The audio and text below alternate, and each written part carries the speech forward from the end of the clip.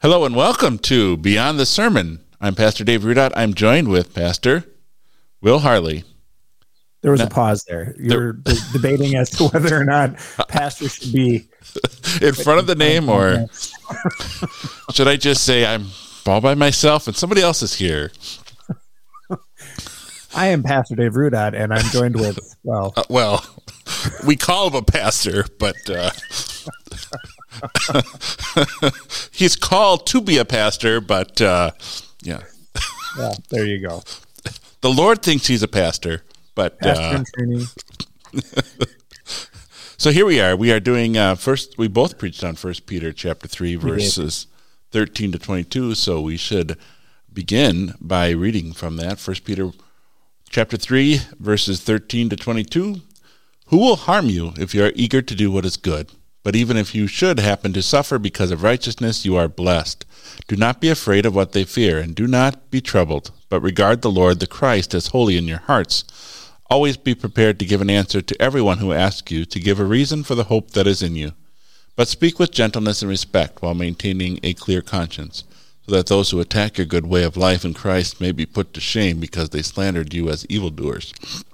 Indeed, it is better, if it is God's will, to suffer for doing good than for doing evil, because Christ also suffered once for our sins in our place, the righteous for the unrighteous, to bring you to God. He was put to death in the flesh, but was made alive in spirit, in which he also went and made an announcement to the spirits in prison. Those spirits disobeyed long ago, when God's patience was waiting in the days of Noah, while the ark was being built. In this ark a few, that is 8 souls, were saved by water, and corresponding to that, baptism now saves you, not the removal of dirt from the body, but the guarantee of a good conscience before God through the resurrection of Jesus Christ. He went to heaven and is at the right hand of God with angels, authorities, and powers made subject to him. So, there we go. So we had different sermon themes and different approaches. Why don't we begin with yours? What was your approach? General law, general gospel? Well, my sermon theme actually was, and it didn't really come out. I didn't state my sermon theme until the very end, but my sermon theme was live a life that they ask about. And my approach was really focusing heavily on looking at how are we prepared? Are we prepared to give an answer for the hope that we have, and what is the hope, and what does it mean to give an answer for this, and how does that live?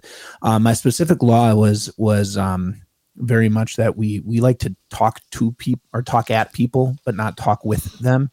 Then we like to spout off more often than not about people. You know, we have an opinion, so we feel that we have to share it instead of actually having an opportunity to be approached and asked what it is that we have, and so we can give it, and that we actually live a life that is decent enough that people want to ask about it.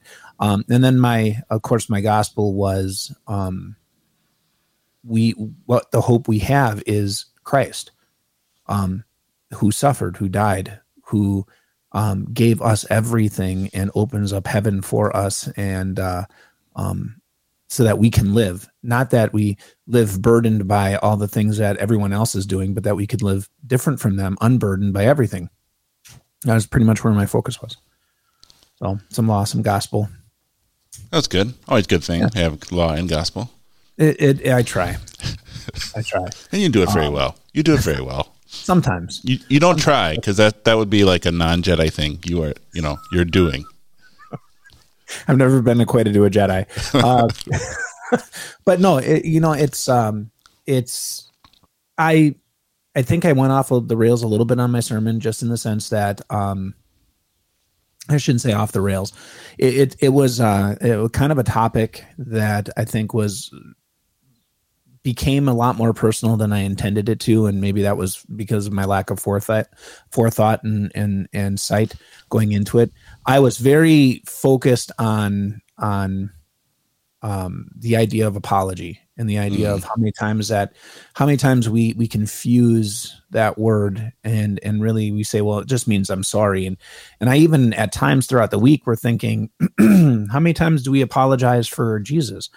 Say, I'm sorry, but I have to tell you this, or I'm sorry to tell you I have to be in church on Sunday. Or I'm sorry this. And it's like, do you understand that when you say I'm sorry, you're saying I feel sorrow. I am sorrowful. I'm sorrowful that I have to tell you what is right, or that I have to share with you what I believe, or I get to share Jesus with you, and now I'm sorrowful for it. And really, that's not the apology. The apology is I'm giving you a defense. You want to know why I'm happy. You want to know why I'm living the way that I am. Well, here's Jesus. And so I got maybe a little too animated in the pursuit of the law because of everything I see kind of around. So, what about you? Well, my sermon was live a questionable life. So I started talking about does your mom live a questionable life? Yes, I did talk about does your mom live a questionable life, and I said, why is it that we can have a good life, we can have good questions, but we can't have a good questionable life? So I talked a little bit about what do we think a questionable life is, and then also as Peter, he is encouraging us to live a life that asks questions, and that not just that we are nice to our neighbors, because I would say, well, in some areas of this country, that would lead people to ask questions. Why are you so kind to me? Like, think of like New York or something. But but out here where neighbors are neighbors, and that's what people do, what is it that you're going to do that's going to stand out? Are you like the culture that's around you, and it doesn't engage anyone to ask you questions? So then that was my law was, are you reflecting Christ, or are you reflecting your culture? Like the culture around you that says, be nice to everybody, but don't actually engage in them about sin, or don't engage in individuals. Specifically, I did talk about the signs that we have, we have signs that are against the windmills in our area. And I said, is that coming across the way you think it comes across? Because you're concerned about your neighbor, but are you actually concerned about your neighbor? Or are you just like the culture that just likes to shame people for certain things, whatever the sin is? We're living in a culture where we have 58% of our traffic accidents are caused by alcohol, but I don't see a single sign about that around here. You want like no alcohol, or don't drink and drive, or it just is. We aren't. And anyway, so that was my law, and of course, it was a sensitive subject. But the gospel was, of course, Christ and the resurrection of Jesus Christ from the dead. He suffered for our sins for the times when we wanted to blend into the culture. And so he also encourages us. That was a lot of that when Peter talks about don't be afraid, that's not our kind of fear. This is the stepping out from being different from the world around you, and you're afraid that the world's going to tear you down. And Peter says it might happen, which looking back, I don't know if I stressed the whole might happen. Like sometimes we think that it's always going to happen, or it's never should happen. No, it might happen that you're mistreated for doing good. So the individual who's afraid of stepping out, you're reassured that your Christ is with you, that your Christ never leaves your side. Well, and good observation. So yes, we do. So just to give a little bit of behind the scenes action here,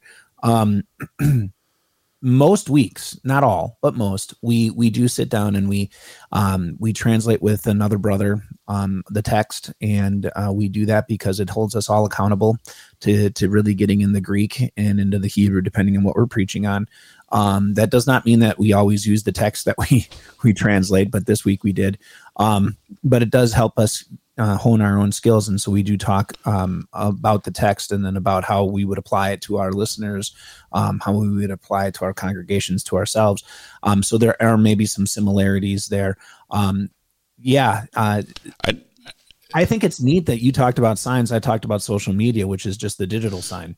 Yeah, right. It's just the same thing, different venue, which different. Surprising, because mostly you talk about computer digital stuff, and I'm more, the bookie sign stuff. So, but no, that was good.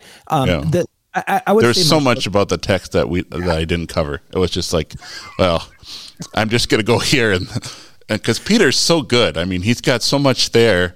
Like he's led by the Holy Spirit or something. Yeah, it's like he knows what he's been given a gift of wisdom from somebody. Go ahead. I know. I just I kind of glossed over the complete beginning. I have to say, I didn't even talk about suffering for doing good or things really. I didn't focus on that at all. That was probably one of the parts where I could have done better. And bringing out in my sermon is saying, just because you do what is good doesn't mean you will suffer. Although we've convinced ourselves that if we do what is good, we're bound to get suffering. And you explained that very well. What Peter says is, if you do good, you may. It is not a definite conditional. It's just a simple condition. It could happen that you do something good and you get in trouble for it, or you get punished for it. You see that in society today, right? The gentleman who tried to do what is best. He was a Marine, and he tried to use his training to help and protect other people on a subway. And now he's being brought up on charges for a murder. And we don't know how that's going to play out yet, but I know people are coming to his defense because of that. That's a perfect living example, right? You try to do what is best, but try to do what is good, and it's never going to always be accepted as what was intended. I also didn't talk about it is always better to do good no matter what, which is kind of the very beginning of verse 17. I kind of ignored both of those sections and just focused more on our response. I'm not sure if I talked about it or not, but the Jesus speaking to the spirits in prison was also part of the gospel of the Christian who's saying, if I do the right thing and this injustice is done to me, will I ever get any justice? Will the scales ever be brought back into balance? And I think I brought it up, but perhaps I didn't. It's just the whole concept of Noah, the preacher of righteousness in the Old Testament, and how all of those people around him were ridiculing the guy because he's building this ark on a boat. And in the end, in the resurrection of Jesus, the scales were definitely balanced, as he reminds the spirits who are in prison who died because they rejected Noah's message of repentance, that he won. And that's going to happen at the end of time too, where the final justice is going to be vetted out by the Lord of the universe. Yeah, I ran headlong right into the sacraments. So. Baptism's mentioned, so I guess you could actually talk about it. Yeah. And so I ran headlong into the sacraments and saying, this is establishing our hope. And this, right there, it says it in the comments, baptism now saves you. And so where does your hope come from? That's really what I looked at. But like you said, there's so much in the text that really, if you were going to break it down and you were going to place it before your people, talking about every nuance, you'd almost be all over the map to try to make relative illustrations to your people, because Peter, as he's writing this, he's really writing to a people who are in the midst of some horrible suffering. They're being persecuted in Rome. The church itself is under pressure. He's preaching to the people in modern day Turkey, though, isn't he? I thought Peter was to Rome. Well, he was writing to the people in modern day Turkey. Romans would read it. Which would be Romans. Anyway, he is writing to people though that are in the middle of suffering. So, this is definitely something where they didn't have to have Peter paint illustrations for them, like we kind of do. We need people to paint illustrations because we think what is right is, and this is the part that I struggle with, and I make people angry when I say it because it's so countercultural to what we're thinking. We think it's right that I just vocalize my opinion. Like we think ministry, we think mission work is I went and I said, I'm a believer of Jesus. You need to believe. I did mission work. And that's not that. I mean, okay, I'm glad that you confess to be a Christian. I get it, but that's not mission work. And that's not what Peter is saying. Peter's saying, live your life. Because by living your life is going to be so different than everybody else around you. They're going to want to say, why don't you do what we do? And everybody in the world is voicing their opinion. Everybody is trying to tell me who they are and what they believe. And it's like, I never asked. I don't care. If what you have is so special, I would ask about it. I know myself. Like if I see something that works and you're using it, I'm like, where did you get that? I will ask. I will ask you. It is. I don't want to know. It is definitely a different approach because we sometimes think about sharing the gospel as us being very active. And I think you brought that up in our studies together, and perhaps you brought it up in the sermon, where we think sharing the good news about Jesus is something that is, we're sharing information that people aren't necessarily waiting for. But if we're, and in my sermon, I do remember, like, if we're not really engaging people in their lives, and I think I brought up when I brought up the whole alcohol thing, and I said, well, I don't drink, but I drive by bars all the time, and I don't frequent them. And I admitted, I said, sometimes you just kind of look down on people that aren't doing the thing, and you want to be able to say something to them. Why are you spending all of your good, every time you are celebrating, you have to have an alcohol, that kind of stuff, where you're preaching. And I said, but am I willing to actually engage people in conversations on where they're at, and to talk about the things that really matter, and all of the stuff that my own taste preferences aren't necessarily the real issue that they're facing. Maybe there's something deeper that I can help them with, that if I actually engage that person in a conversation, if I engage them in their lives, they might say, I'm really struggling with this, or I'm really struggling with that. Well, that's something and they say, Dave, because you've engaged with us, you don't have those, you have something different than what I have, or you have a different opinion on not a different opinion, but a different approach, or you have a different way about yourself that I want to know more. Well, and sometimes, and if you've been following maybe our course through Esther, you got a little bit of this too. Sometimes what we kind of attract ourselves to and are hyper focused on, and we without being asked, we all of a sudden give our opinion to. We don't have the context, and we don't have the understanding, nor do we have the relationship to be able to stand on anything. I mean, you can stand in front of an abortion clinic as a Christian, and you can yell and scream and call every one of them murderers. But do you understand that young lady who went in there maybe had no other choice, and no one cared enough to say, I will walk you through these choices. I will help you figure out what is best, and I'm going to stand with you through every one of them. Mm-hmm. I do like that in the Unplanned movie, where they talked about Christians standing outside, not standing out in an abortion clinic, not to scream at people, but to like engage them and say, can we help you? What's going on? And it was completely different than what the media would portray, like people angry and upset. They were people that were actually caring for the individuals walking through those doors. So I completely see your point. Yeah.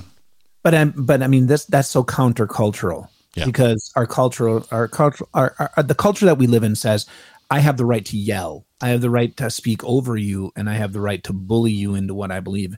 And Christianity in some ways has taken, and it's not the first time Christianity has taken that approach, unfortunately, but I think we have embraced that approach, that if we are going to be heard and grow as a church, if we are going to be a force in the world, we have to be belligerent about it.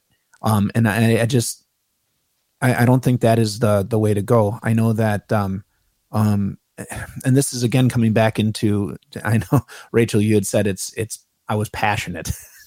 I'm trying to taper my kind of disgust at it in general. When people get so caught up in politics, and they disguise it as a religion type movement. I'm practicing my religion as they're pushing forward their politics. And it's like, okay, wait a second. There's two kingdoms, and those kingdoms don't mix and meld well. And there's going to be a time when the government is going to make decisions that are not going to be Christian, and it is not our job as a Christian to force them to be Christian. It is our job to continue to live as Christians despite what they do. And I know that's a hot topic today because we want places like the government, places like social media, places, whatever, to do what we do, and I would probably taper that and to say, do what we would feel comfortable with, because sometimes we don't do that either. and then we could enforce things by law instead of actually having conversations with people and living a life that we've been called to. And so it's, I know I make people angry, and it's not even, I'm trying to pull back a little bit from it, because I can just think in my head, all the conversations I've had with even my mother about all of those things.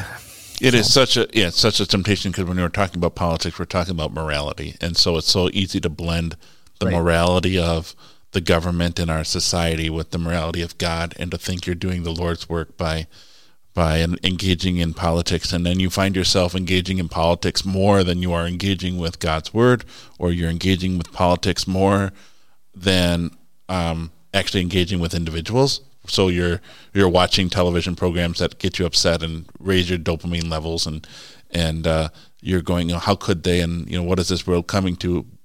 And you're not even engaging with the world. You put yourself in your own little fortress, and As long as the law could persecute those people that I don't agree with, then it was all right. And I like what Rachel just said. You can't legislate morality, and you can't. And that's just the thing. It's the job of the government is to keep the majority peace. And all right. So any other questions on the text or thoughts? Yeah. Well, we didn't even talk about really, and this is one of those things that I could have brought out better. I talked about how Jesus suffered for the sins, for the one righteous, for the unrighteous, but really the text gives that flavoring that Jesus was the only one who really suffered for sin. If you suffer for doing good, it's not because you sinned; it's because you live in a sinful world. And even if you are suffering, that doesn't mean that there was a specific sin that you are suffering for. Christ died; he suffered for sin. So that I think that's kind of a neat. Yeah, it does. It's a good reminder too. The righteous for the unrighteous. So it reminds you when you're engaging with society, you want to talk to them about Christ, because he suffered for the unrighteous, for that person that, in a certain sense, as you're looking at them, you're saying this person has this difficulty, this problem with sin or something, whatever it is. You want to engage with them, and then you are reminded Christ suffered for that individual too. Right. And he wants to bring us all into. Yeah. I do think it's just fascinating how Peter is the one who writes about all of this, when this is the guy that outside the temple courts, when Jesus was put on trial, he was the one who was given a question and he didn't give the right answer. And so he is so very wisely reminds us, go back to Christ. Don't look at me and say, oh, do what Peter does, but go to Christ.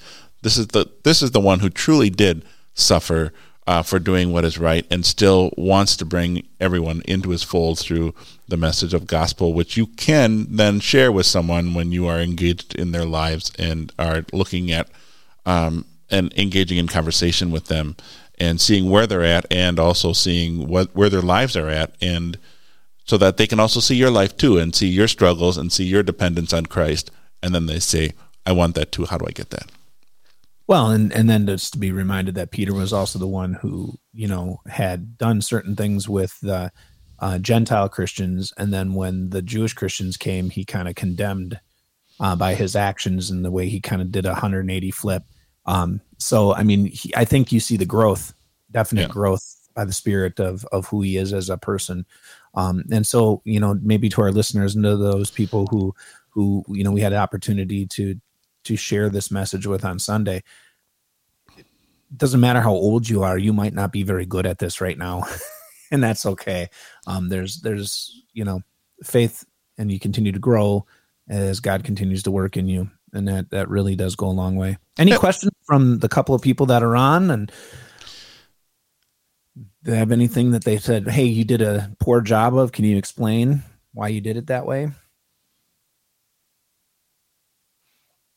I'm pretty sure that Pastor Rudot preached from the pulpit. You could ask why he did it that way. You could ask Pastor Will Harley why he has such a perfectly nice pulpit. Why didn't he use it? Because I get nervous and I have a lot of nervous energy, and so I have to walk it off. That's the reason why. That's it. That is the entire reason. So yeah. Well, anyway, I do preach from the pulpit, but I don't. Yes, pride does get in the way. Yeah, pride gets in the way. It's called a pulpit. Pulpit gets in the way. It's so annoying. You say it's only one reason why you don't preach from the pulpit, but I'm getting some indicators from you, some nonverbals and verbals that says maybe there's something more. No, it's good. Otherwise, what a great reminder at the end to think of our baptism, not just that it links us to the resurrection of Jesus Christ, but it also our everyday remembrance of what happened at our baptism, that our sins are washed away, that we have this clean conscience, that, like you said, if you're struggling and you're trying to live a life different than the culture, countercultural, and you fail, your baptism reminds me that you've been washed clean. Yep. And with that, see us on Thursday for as we keep going in Esther, or next week Tuesday as we go beyond the sermon.